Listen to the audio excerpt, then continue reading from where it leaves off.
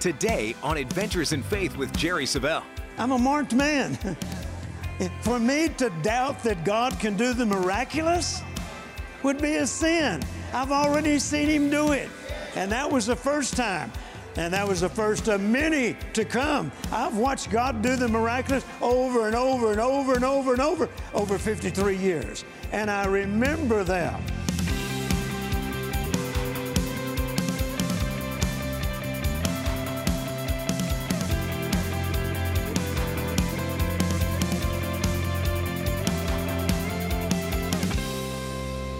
Now, I want you to open your Bibles to Psalm 78. Psalm 78, and I want to show you something here today. Psalm 78. And let's look at verse 41 and 42. Yea, they turned back and tempted God and limited the Holy One of Israel. They remembered not His hand. Take note of that. They remembered not His hand. The word tempted here can be translated, and some other translations use it. It's translated provoked or annoyed Him continually, one translation says. They provoked and annoyed Him continually. And what was the result of this? It says they limited the Holy One of Israel. An unlimited God can be limited by His own people. My mic went off. I got no response. I said an unlimited God can be limited by His own people. And Psalm 78 tells us some of the ways that they do that.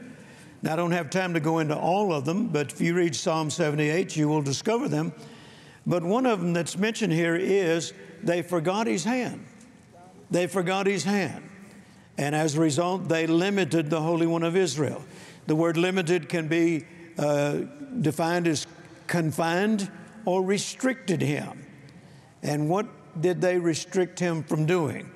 Well, the Passion Translation reads this way. Again and again, they limited God and prevented Him from blessing them. They limited God and prevented Him from blessing them. How many times do you suppose we have over our lifetime, particularly since we become children of God, believers, how many times do you suppose we have limited God? Think about it. Limited God. We can prevent God from blessing us by several things that we can discover here in Psalm 78. Since I brought it up, one of them was not only they forgot His hand, but it was their small thinking and their negative talking. Oh, I caught a bunch of you right there. Small thinking and negative talking. Every time they had another challenge in their lives, God would take care of it. But then the next challenge, they'd say, but can He do this? And can He do that? They would limit Him through their small thinking, their negative talking. And here it says they provoked Him. And as a result of it, they limited Him. Now, one of the major reasons, once again, of them preventing Him from blessing them, another meaning for the word prevented is made impossible. So one of the reasons that they made it impossible for Him to bless them was simply because they remembered not His hand, nor the day when He delivered them from their enemies. You know, it's amazing. That's still a problem in the body of Christ today. You know, God delivers us out of whatever, a crisis, a financial situation, and then the next time we have a challenge, we tend to forget what He did the last time, and we get focused on what's happening right now instead of stopping and thinking, hey, this is not my first time to go through something like this. God took care of me back then. Why wouldn't He take care of me right now? Amen? We forget sometimes, and that's what the devil hopes you will do, is forget. You can use previous victories as a weapon. How many of you remember when?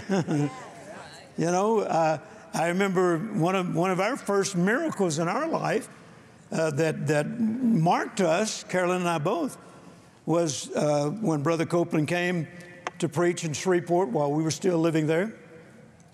Terry and Jerry were just very young. They were in the nursery. And Jerry Ann was born in 68. Terry was born in 69. And I came to the Lord in 69 after Brother Copeland had that first visit there. And now he's come back for a second visit. They're both in the nursery. And one morning while he was teaching from the 4th chapter of Mark on the parable of the sower sows the word, and he just got through reading where Satan cometh immediately to steal the word once it is sown in a person's heart.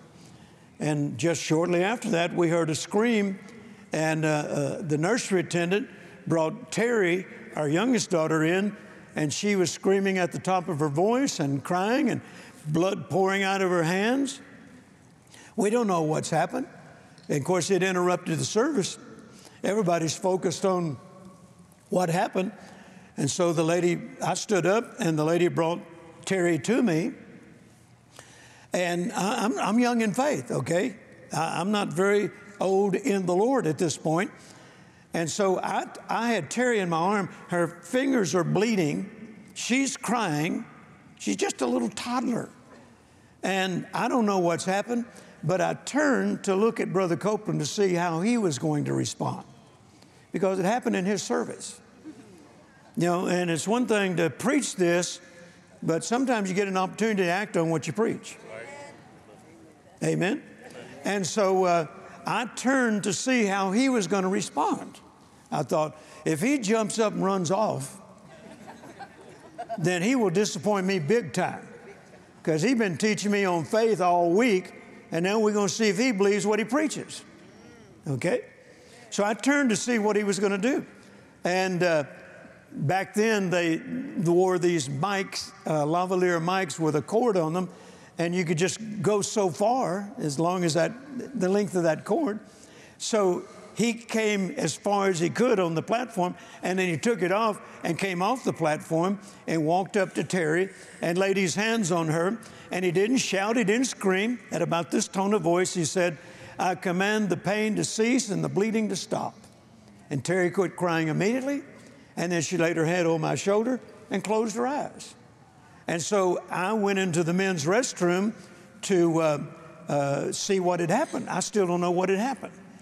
And when I got into the men's restroom and I washed all the blood off of her hand, I saw that these 2 fingers right here had been cut off right behind the nail. Both fingers cut off. I could see the bone, and this is a little baby.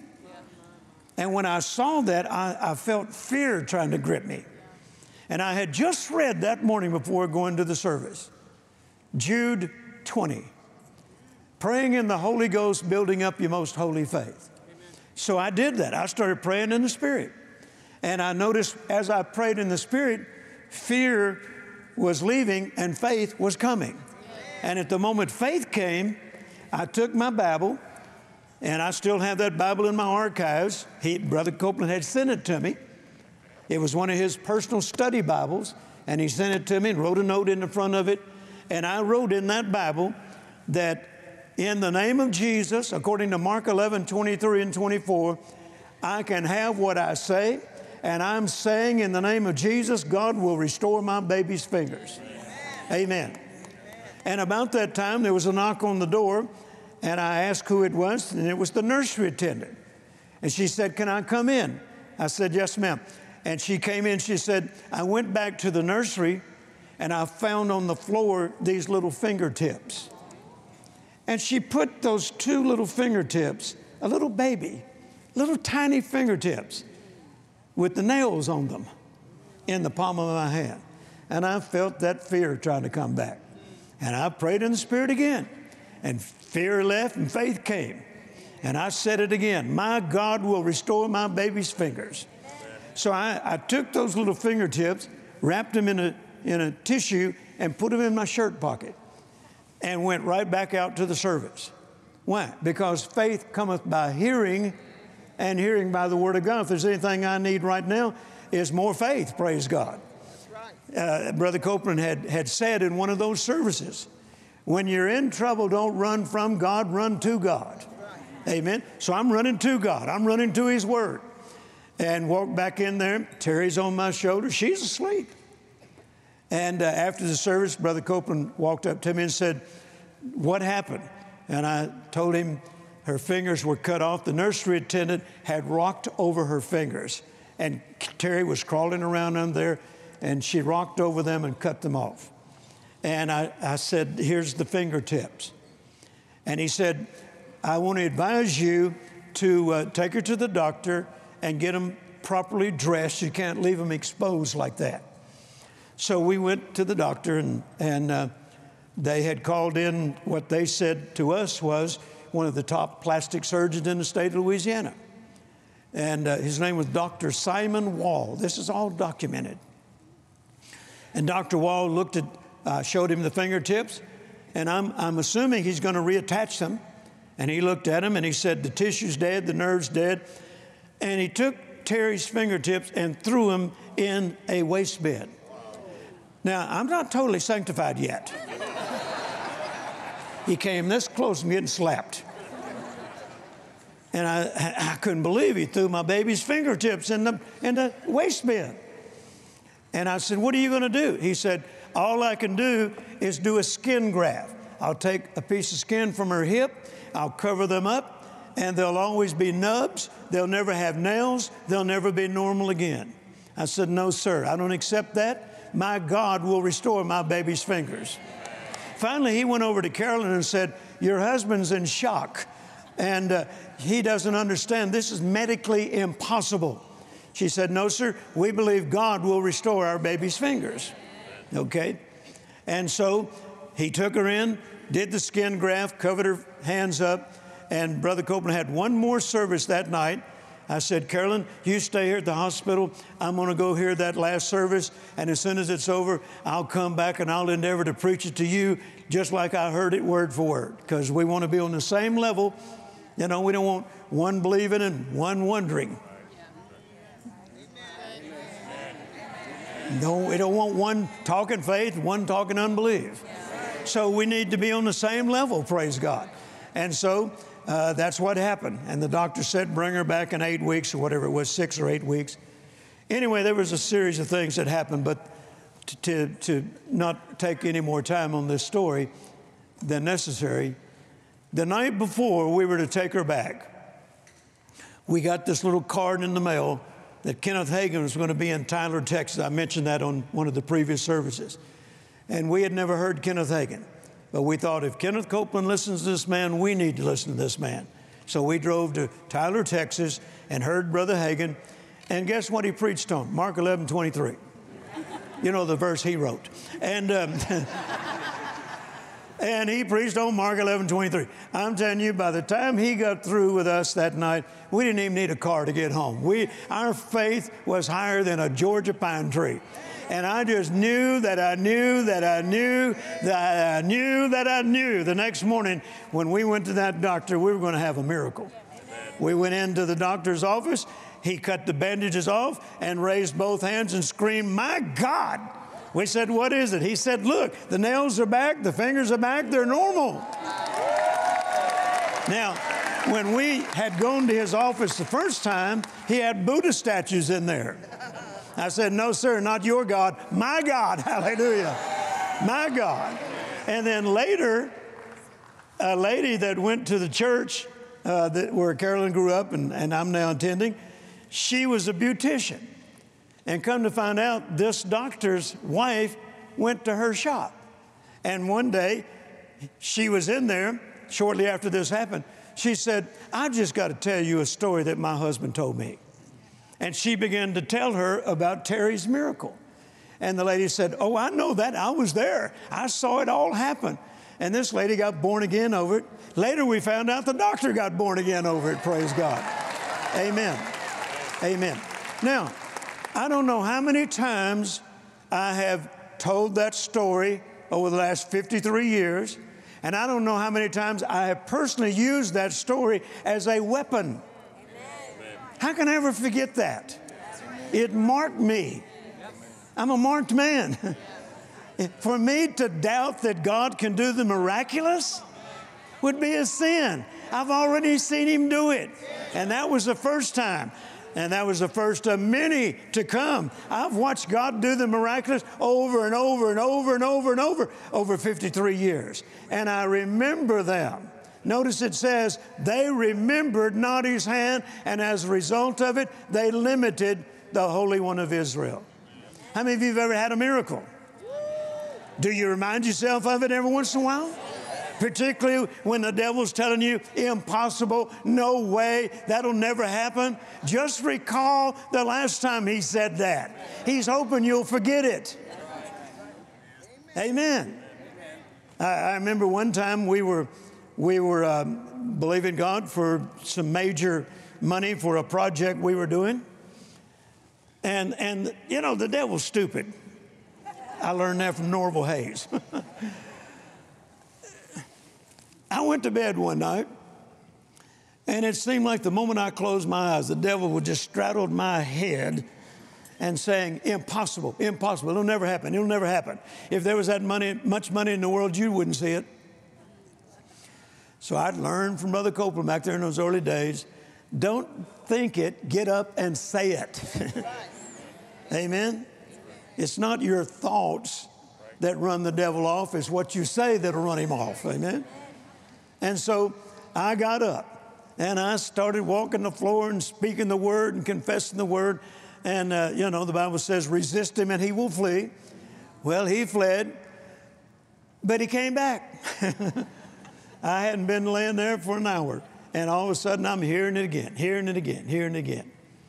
And so the next day I got in my car and I drove out to the airport and went in Brother Copeland's hangar and saw this airplane that I knew God had blessed him with that in the natural was impossible. So I just stood in front of that airplane. I said, Satan, you told Brother Copeland this was impossible. Don't run off yet, I'm not done. Look, you said that was impossible. Look what God did. That's a miracle. Men said it would never happen. Look, you said it would never happen. Look. What am I doing? I'm using those previous victories as a weapon. Anybody in here ever had a previous victory? Then you got a weapon, hallelujah. You've got weapons that are not carnal, hallelujah, but mighty through God to the pulling down of strongholds. So notice once again, they forgot His hand. Now, the Message translation says, how quickly they forgot. How quickly they forgot. I've seen that happen in Christians all over the world. Have a miracle, you know, and 3 days later got another crisis and already forgot about the miracle that happened 3 days before. Did I touch a nerve? It happens. How quickly they forgot. The Amplified Bible says, they remembered not the miracles of the working of His hand. They remembered not the miracles of the working of His hand. Now, this Psalm 78 is like a synopsis of the story of God delivering the children of Israel out of Egypt. It's like a brief history here, okay? Now, here's what he's talking about. They forgot, or they remembered not His hand. Exodus chapter 3 and verse 20 says, God speaking, I will stretch out my hand and smite the Egyptians with all my wonders, which I will do, and after that, Pharaoh, he will let you go. So this is what Psalm 78 is talking about. They had forgotten this. Exodus chapter 6, verse 1 says, with a strong hand shall He let them go. Exodus 13:3 says, and Moses said unto the people, remember this day. Remember this day. What did it say in Psalm 78? They forgot. They remembered not. Now notice, Moses said unto the people, remember this day in which you came out of Egypt, out of the house of bondage, for by strength of hand the Lord brought you out. He specifically used that phrase, remember this day, it was by the hand of God that you've been delivered. And what did he say in Psalm 78? They forgot his hand. They remembered not his hand. Now, later, after they were delivered, this became a song of Moses. Exodus chapter 15, verse 6. Thy right hand, O Lord, is become glorious in power. Thy right hand, O Lord, hath dashed in pieces the enemy. Notice, one chapter later, after Moses is singing this song, one chapter later it says, would to God, this is the children of Israel, would to God we had died in the land of Egypt. One chapter later and they've already forgot. Right. How many chapters has it taken you? One chapter later and they've already forgot. They're already wanting to go back to Egypt and die. And this is the same group crying unto God to get them out of Egypt. Sound like charismatic Christians to me. Anyway, no wonder the Bible says they provoked him. Forgetting what he had already done is still one of the ways that his people limit him today, especially when things seem to be getting tough as they are today. Don't ever stop rehearsing past victories. That's what this is talking about. Don't forget the hand of God. Now, in addition to what the Lord said to me about the hand of God, and as I said last night, he went on to say, and tell them that they have entered into a time of divine acceleration. He also said for me to tell you this, and since it's my last service, I need to tell you. Tell them that I'm in the process of turning some things around for them. I'm in the process of turning some things around for them. I want you to lift your hands and go ahead and thank God in advance for that. How many of you in here need some things turned around? Amen. God is in the process. I like to say it this way. While you're sitting in here listening to me right now and hopefully hanging on to every word coming out of my mouth, God is working behind the scenes right now. In fact, some of you, by the time you get home, you will find out some things have been reversed. Some things have been turned around. Hallelujah. Somebody shout, I receive that. I receive that. Amen. So God is in the process of turning some things around. Now, is God capable of doing that? Well, let's take a look at some scripture and verify it. Deuteronomy chapter 30, 1 through 3, it says that the Lord thy God will turn thy captivity and have compassion upon thee. Now, the New English translation says, he will reverse your captivity. He will reverse your captivity. Now, in the book of Esther, chapter 8, verses 4 through 5, it says, so Esther arose and stood before the king and said, if it please the king, and if I have found favor in their sight, and if it seem right, and it be pleasing in your eyes, let it be written to reverse the letters devised by Haman, which he wrote to destroy the Jews, which are in all the king's province. Amen. Notice what she's asking the king to do. If I have found favor in your sight, and if it pleases you, I'm asking you to reverse the decree that was given by Haman. Haman wanted the Jews killed, and he plotted to bring this to pass. But God also had plans to save them. Amen. And what did God do? He gave Esther favor with the king, and he promised to give her almost anything that she wanted. She asked the king to spare the Jews, and her desire was granted. God turned it all around, and listen to this. Haman got the punishment that he wanted Mordecai to experience. That's called a reversal. A reversal. God is capable of reversing things. Could you be limiting God? What if you're preventing God from doing bigger and greater things in your life? Today's special offer, the Don't Limit God package, contains Jerry Savelle's best-selling book, Called to Battle, Destined to Win, and his powerful two-part audio series, Don't Limit God. It's time to expand your thinking and reject small ideas. It's God's idea for you to prosper, and He is able to pour out His extraordinary abundance and provision. He loves to turn around impossible situations. In this package, Jerry teaches how to get into agreement with God, how to see from God's perspective, how to win every fight, and how to receive a miracle. Don't delay. Call or go online now to jerrysavelle.org and request your copy of the Don't Limit God special package. Refuse to think small any longer. Order now and learn how to align your life to God's plan and receive all He has for you. Thank you so very much for joining me today.